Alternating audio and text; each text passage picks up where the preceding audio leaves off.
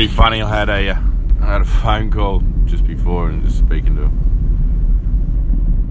a cuzzy and just speaking to some family, and I sent him a message and he's like, "Oh, sorry, who's this? I lost the number." And I don't know about you, but every time I see that, I think, let's drag it out. Let's have a bit of fun. Let's muck around with this. Yeah. And I said it to him. He said, they're always good. My mate, his mate, got he did that to one of his mates in their circle, and he got him for 2 years, dropping beers off at his house and making up all sorts of stories. He created his own name, and 2 years. That's gold. I don't know if I've got the patience to drag that one out. Yeah. It's gold. Saw an amazing speaker last night. It was fantastic. Mr. Alan Pease, the king of body language.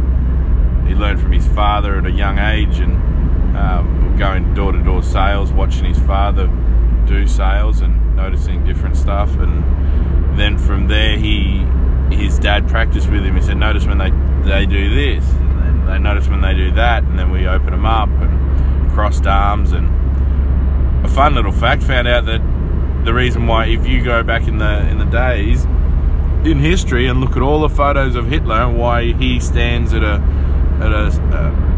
uncomfortable stance with his hands crossed in front of his gonads, was because he only had one testicle. Fun little fact, didn't know that, and that's why everyone else in the camp would stand staunch, and Hitler would stand with his hands crossed in front of his knackers. His nuts. That blew me away.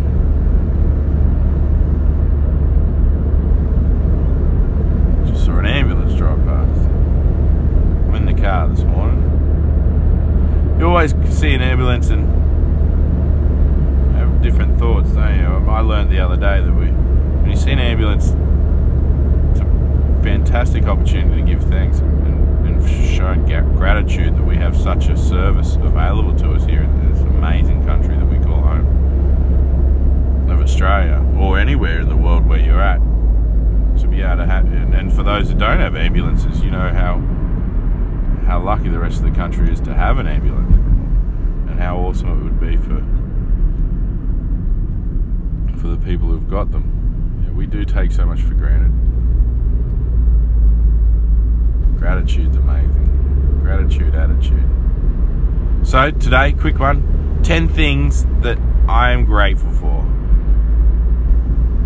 10 things. I'm grateful for the 2 eyes in my head. I'm grateful for my fingernails. I'm grateful for my hair. I'm grateful for my hat that I wear on my head. I'm grateful for ambulances. I'm grateful for our medical system. I'm grateful for paramedics who do such an amazing job. I'm grateful for this beautiful sunshine that we've just had after this rain. I'm grateful for the festival up the road. I'm grateful for family. I'm grateful for life and death. I'm grateful for good neighbours. I'm grateful for comfy shoes. I'm grateful for an amazing business. And most of all, I'm grateful for you and me and peace and harmony. Yeah, so here we go. That's mine. Challenge you today to do your 10 things you're grateful for. And it's easy when you can do the basic stuff that you know you're grateful for: sight, sound, hearing, taste, all your senses.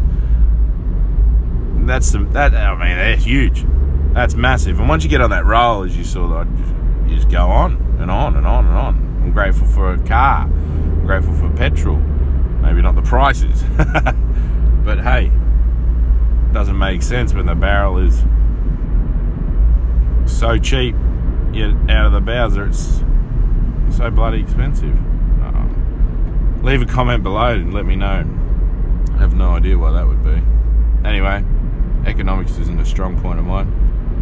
We'll leave it at that. Cheers, thanks, and have a gratitude day.